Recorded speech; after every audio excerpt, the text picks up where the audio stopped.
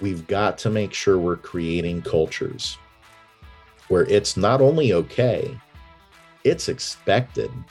It is a behavioral norm in your culture for people to raise their hand or to raise their voice and say, I need help. Welcome to the Joy Powered Workspace podcast, where we help HR and business leaders embrace joy in the workplace. I'm Jody Curtis, owner of Purple Ink and powered by Purple Ink. And with me is my dear friend and co-host, Susan White, owner of Susan Tender White Consulting, an HR consulting practice. Our topic today is cut the BS and address burnout and stress in the workplace. So BS stands for burnout and stress. Good to know. Thank you. That's right. And our guest today is Jason Cochran. Jason is a licensed psychologist of over 15 years and the co-founder of technology companies I Aspire and Do Lead in the Indianapolis area, both of which are focused on human development. Fascinated with the exploration of human potential, Jason has devoted his life to building scalable solutions that attract, develop, and retain talent. His passion is to help organizations build growth cultures where people elevate to their potential and organizations fulfill their missions in the world. Most recently, he became co-host of the podcast called The Geeks, Geezers, and Googleization Show. Try and say that really quickly, where he interviews global thought leaders concerning the convergence of technology and people strategy and its impact on the future of work, jobs, careers, business, and HR. Jason, we are delighted that you're here. What is burnout, and what do you think the effects are on people's lives of burnout? So burnout is actually a clinical classification. In fact, the timing of this was funny.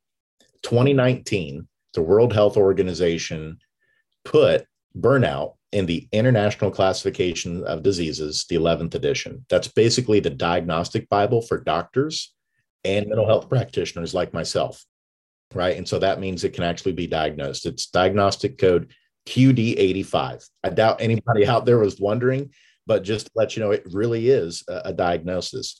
But what makes it different and unique is it's actually considered an occupational phenomenon.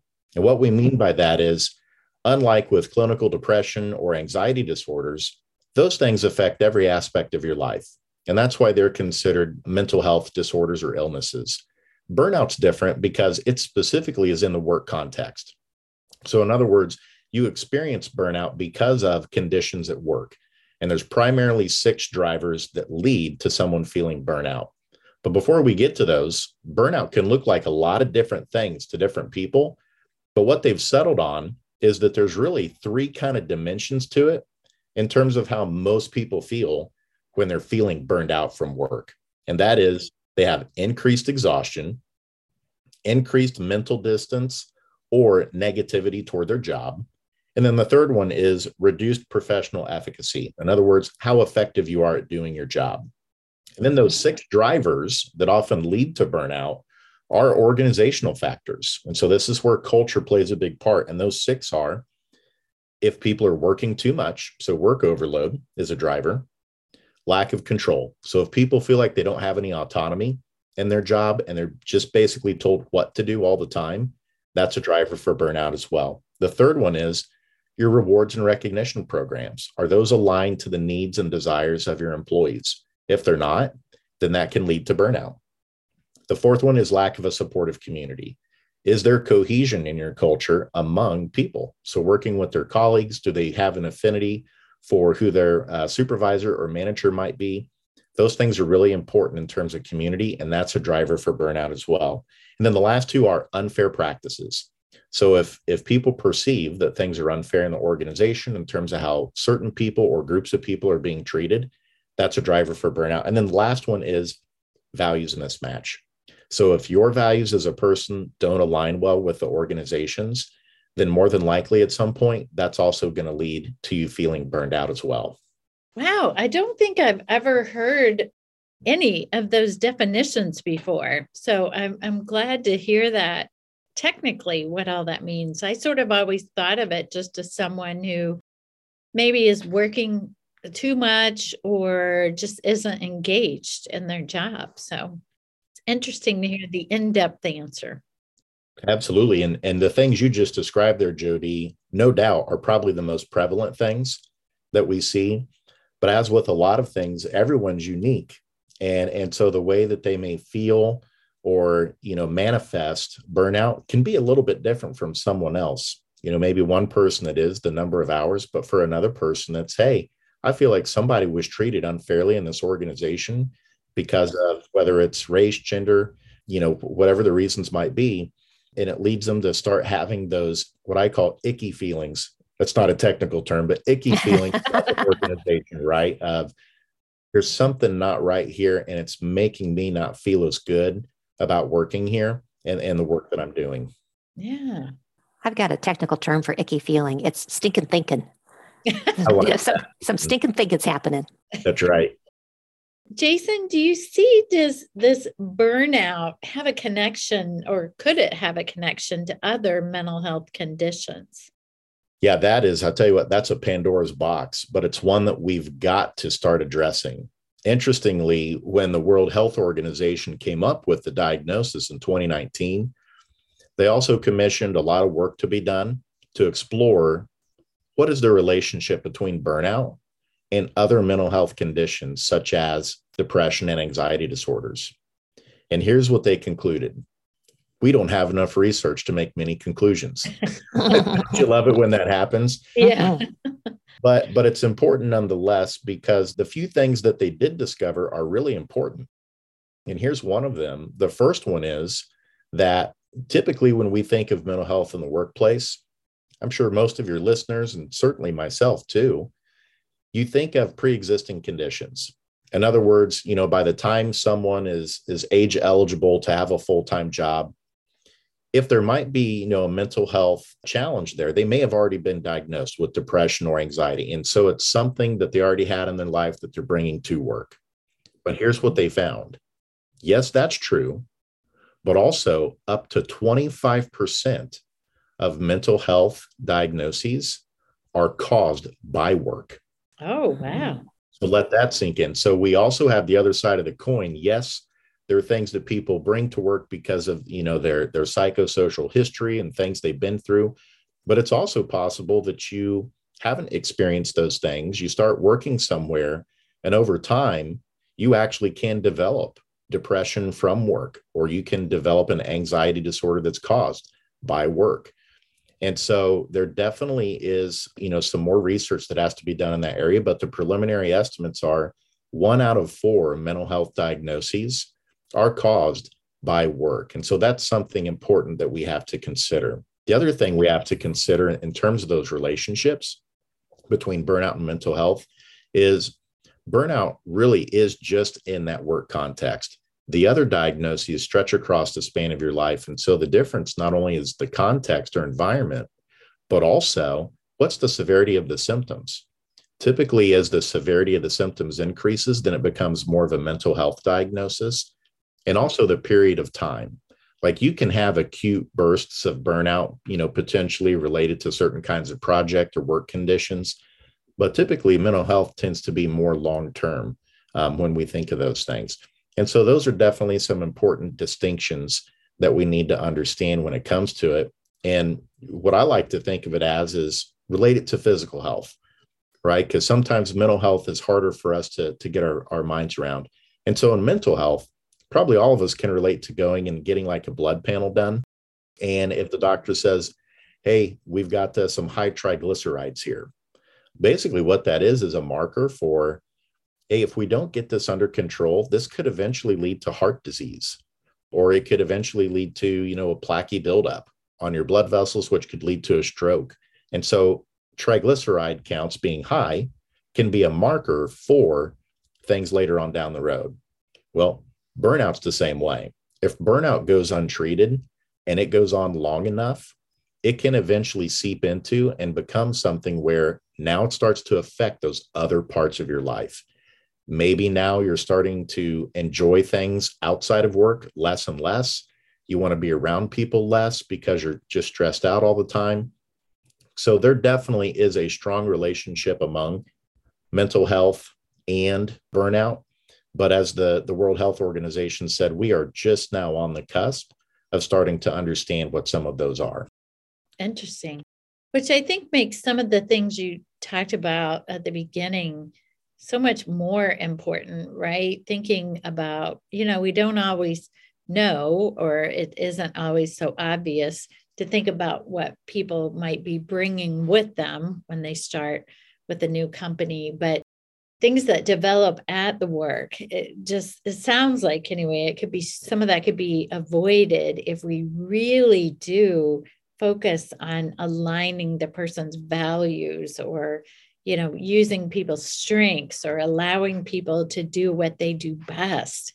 Because if they come in and then get stuck in a place that is not the right fit, it just could really fester for them. I've had so many employees say to me, this job is killing me. And you know what? It very well may be. I think this adds a lot of credence based on what you said, Jason, that the job could be making them sick because things are out of alignment. You're absolutely right. And I didn't mean to gloss over the physical impact that work has on our lives also that you bring up there, Susan. But that report that the World Health Organization came out with in 2020, it was kind of a mental health workplace model, but it also went into the impacts that work has on our heart disease, potentially, like the risk factors for that, for strokes. And so work is something more than just what we do. It's a part of us. I mean, it is a very real part of who we are, and it impacts the mental health and the physical health side. And so that's a great point that, unfortunately, for some people, if they haven't lined up those values, like you mentioned, Jody, that, as you said, Susan, it actually, our work can be killing us gradually, or shortening our lifespan, or the focus of your podcast, it can be robbing us of our joy and making us feel stuck.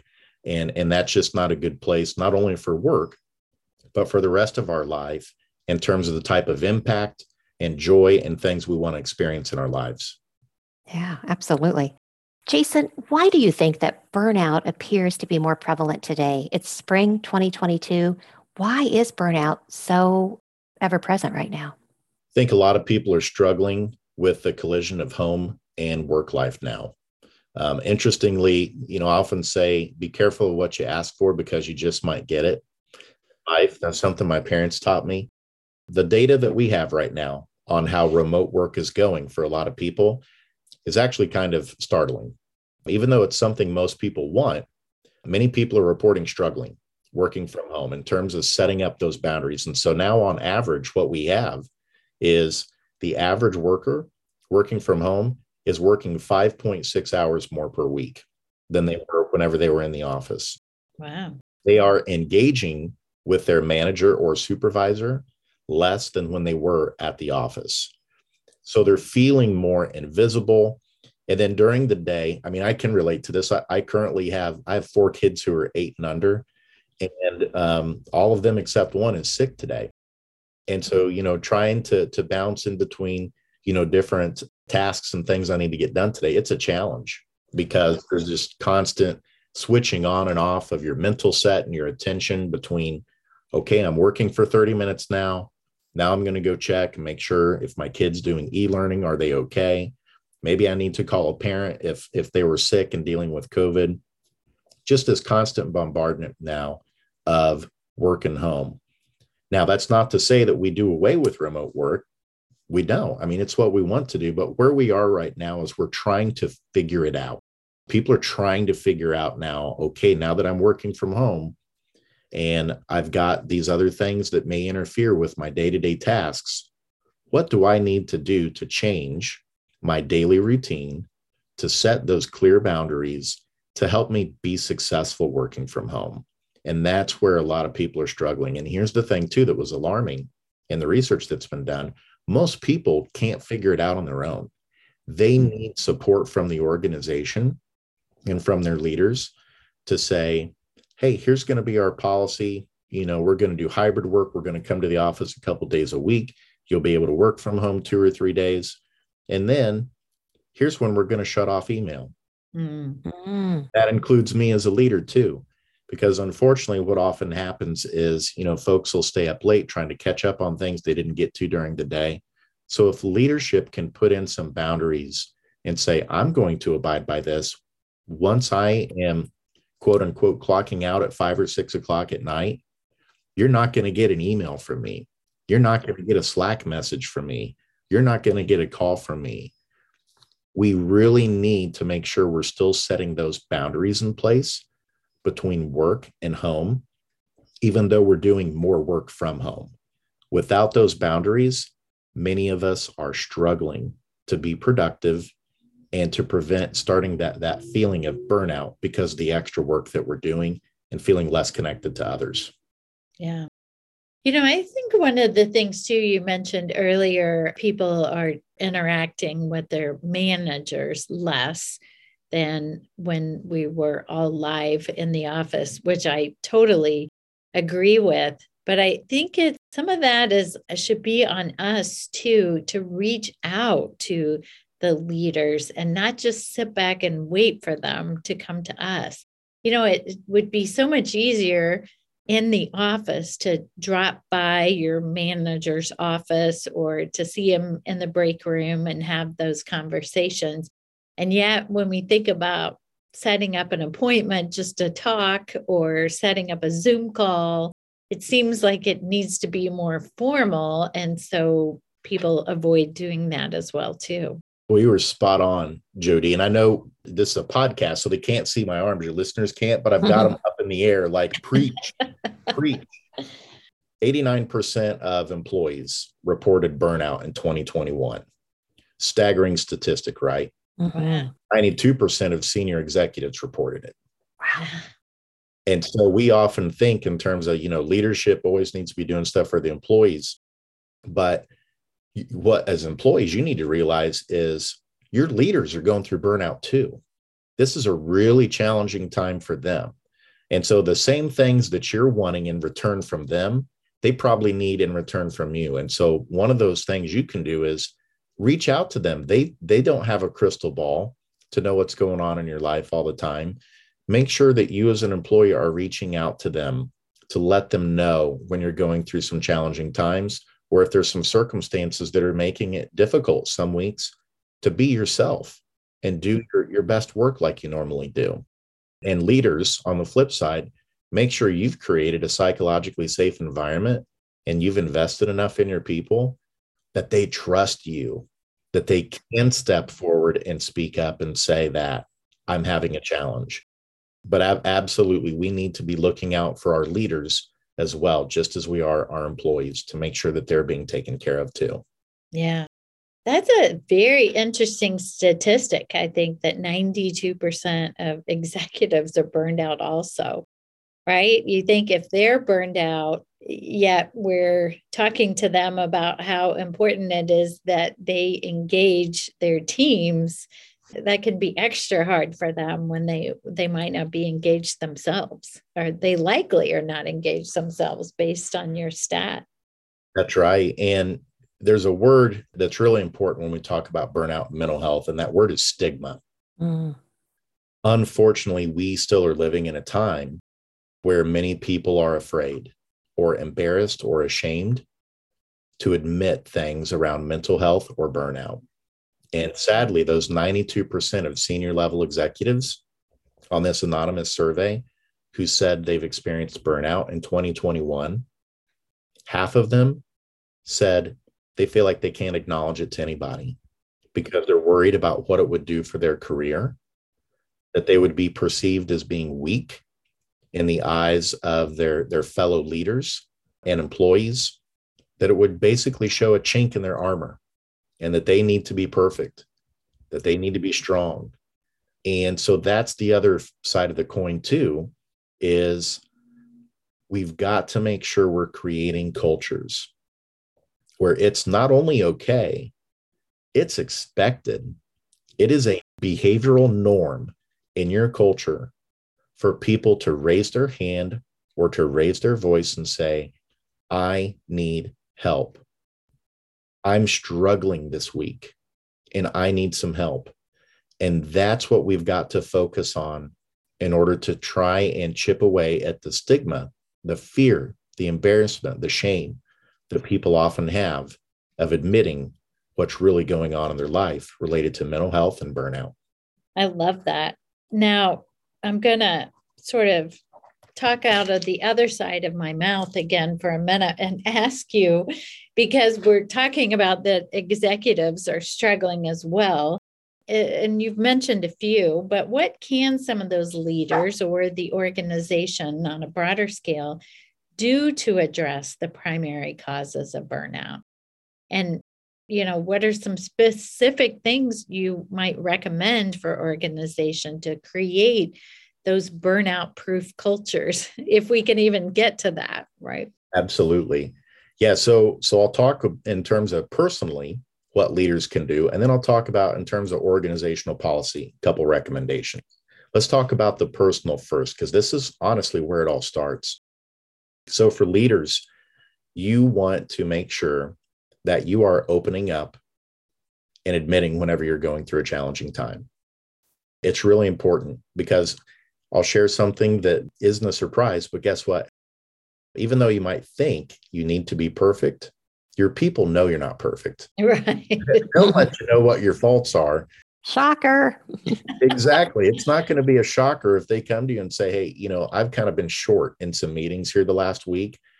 They're not going to be like, oh, I didn't notice that. They're going to be like, yeah, what's going on? Are you okay?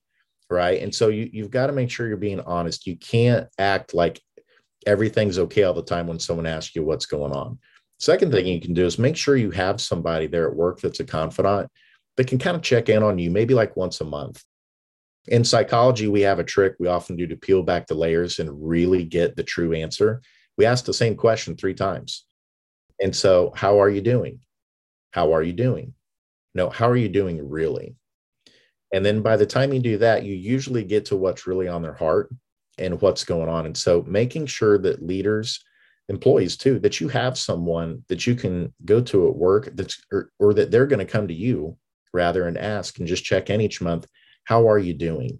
So it's really important, those personal steps, that leaders take those to start creating a culture of it's okay to talk about these things. And then also sharing, just like we do with our physical health, like if someone's training for a marathon, we ask them about like, how's that going? What are you doing to prepare for that and to be, physically healthy? I think it's really important that we create a culture where people talk about the things they're doing. Like, hey, I go to a counselor, or I go to a life coach, or, whatever that is, fill in the blank, openly sharing about those things. You don't have to get into the details necessarily of why, but just being open and sharing those things makes people think, if that person's going to a counselor, I hold them in high regard, then maybe it'd be good for me to have one also, or a coach too. Now, moving away from the leaders, just personally, these are kind of employee-led things. What can employees do? Well, one of the first things is use your paid time off. Use the PTO. It's astonishing how few people feel like they can get away from work. Well, you've got to. You've got to use that PTO time. And I know many times those thoughts that start going through the head is, well, if I take time off, then I'm going to have twice the amount of work whenever I come back.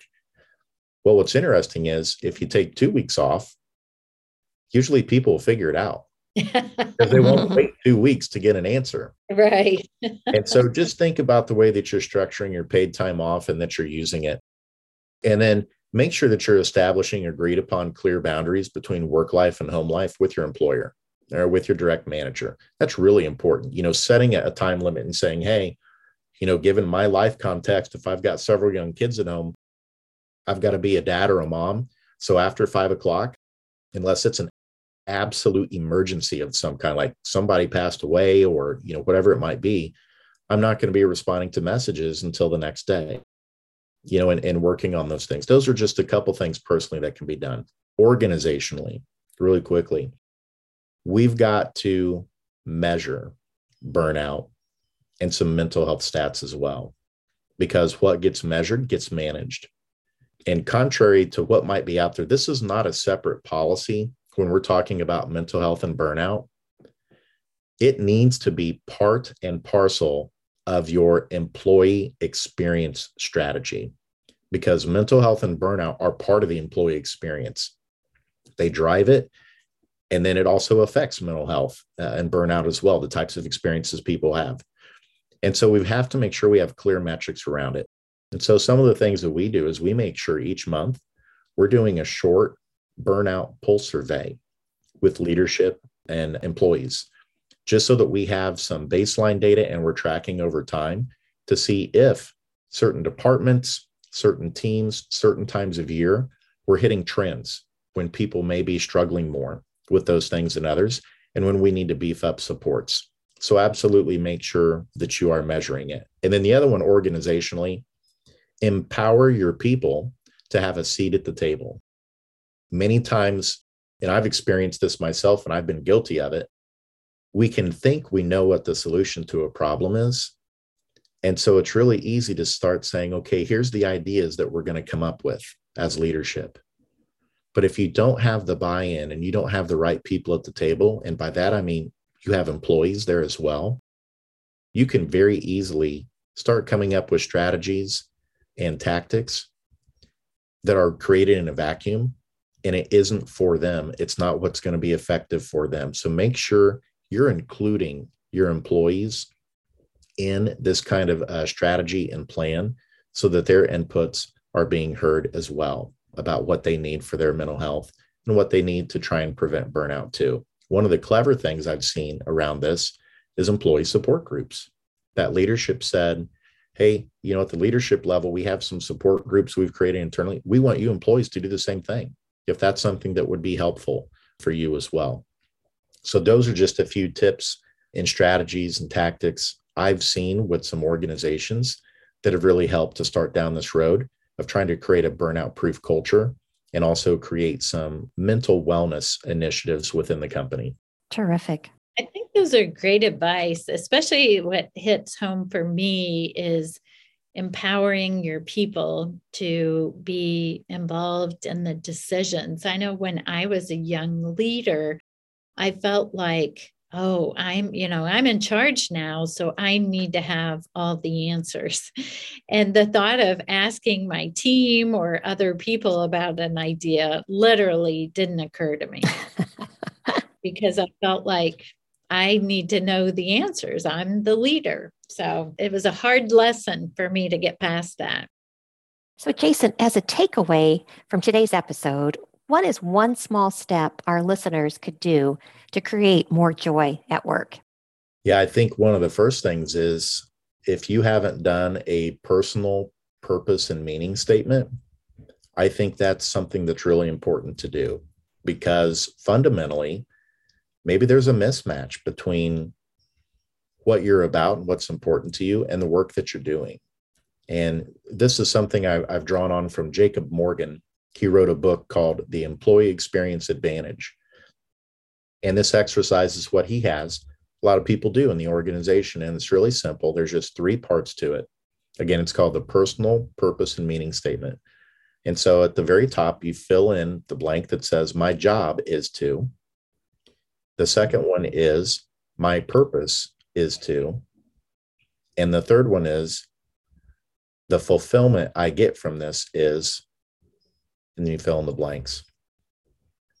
What this will do is this will really help you figure out, if you don't know what your values are, it'll start making you think about what your values are.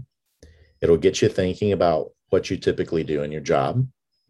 It'll get you thinking about what is the purpose that you want to have in this world.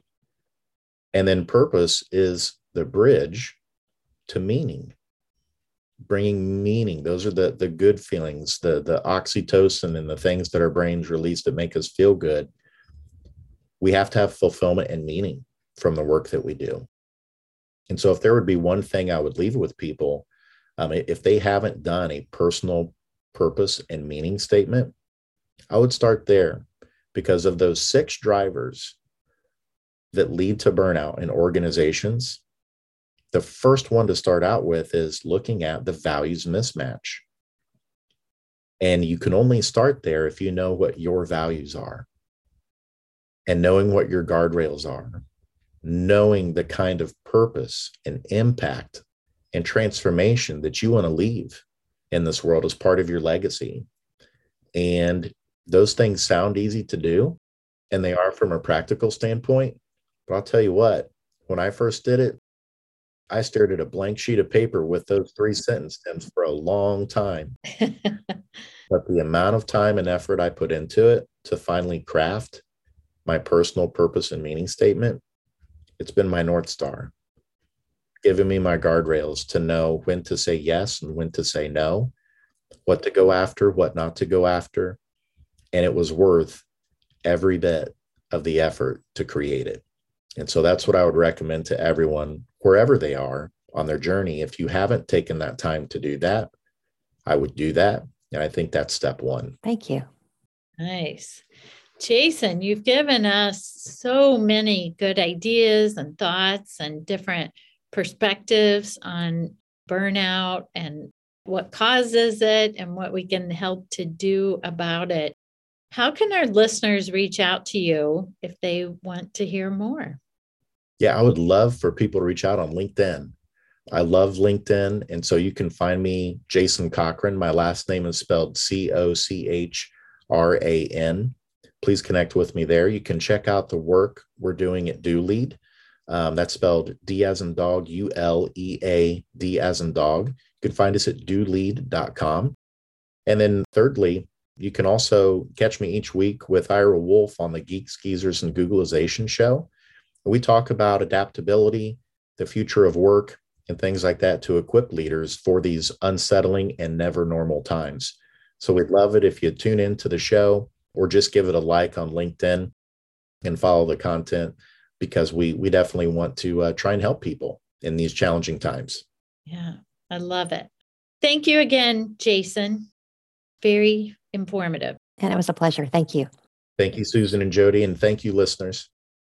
Jody, our listener question today is, if you are an active listener and use your superpower listening skills, how do you tell if the other person or if other people are intimidated by your behavior? This person wrote in and said, I'm afraid if I'm too engaged and the other person is intimidated, they may not be inclined to converse as openly.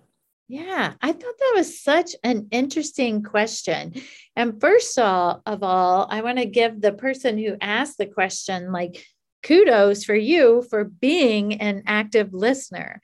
And I also think that what they may feel like being almost too engaged is probably not overly engaging. Like, I think most of us probably don't do that enough. But if we feel like we're going overboard with it, I mean, of course, that could be somewhat intimidating. But I would really maybe have someone else sit in on a conversation to see if they feel like you are a little bit too much. Because if you're really listening a lot, you're probably not doing that. In other words, most people, our fear is that we're talking so much. Yes. Certainly, and I might have some individual experience at that, but that I'm over talking and not doing enough listening. So I would think if you're really good at that, it's not going to be intimidating because you're such a good listener to their issues. I don't know who said it. Somebody said, no man has ever listened their way out of a job, which I don't know who said it, but I love it because I am sure there's people who have talked their way out of a job. Absolutely. Yeah. If you're going to pick your poison, I would be a super listener before I try to be an over talker. But yes, I'm really hopeful that if you are engaged with someone and you're giving them your attention and you are actively listening, most people are going to be flattered by that and they're going to want to open up. Right. Good luck to the listener. Yes, agree. In the news section today, in the January 25th, 2022 Wall Street Journal, they noted that a November survey of more than 10,000 knowledge workers found that 95% of those workers want flexible hours compared with 78% who want location flexibility. So we really want flexibility more than we just want the opportunity to work remotely or from a different location. The new report from Future Forum offers a snapshot into just how popular hybrid arrangements have become in the second year, starting to go on our third year now of the pandemic. How virtually all workers prize schedule flexibility above all, and the growing concerns that many bosses have about how to keep promotions and pay fair when some employees are in the office while others stay home. The survey also found that 72% of workers who weren't happy with their level of flexibility, whether that's based on time or location, are likely to seek out a new opportunity in the next year. This, of course, is so important for leaders to recognize. You might not be able to offer remote work, but likely most organizations and roles might be able to offer some flexibility. Makes sense. So tune in next time and make it a joy-powered day. Thank you. If you would like SHRM recertification credit for listening to this podcast, please visit getjoypowered.com/SHRM. You'll find an evaluation of the podcast, and once you complete the evaluation, you will see the SHRM recertification credit code and a link to a proof of participation certificate. Again, that's getjoypowered.com/SHRM. Thank you for listening, and thanks for your dedication to the HR profession. Thank you for listening. If you liked the show, please tell your friends about it and let us know what you think by rating and reviewing us on Apple Podcasts. You can learn more about Joy Powered at getjoypowered.com. Check out the Joy Powered shop, where you can order our books, journals, and other items that power our joy at getjoypowered.com/shop. We're at Joy Powered on Facebook, LinkedIn, Instagram, and Twitter, and you can email us at joypowered@gmail.com. We hope you tune in next time. Make it a joy-powered day.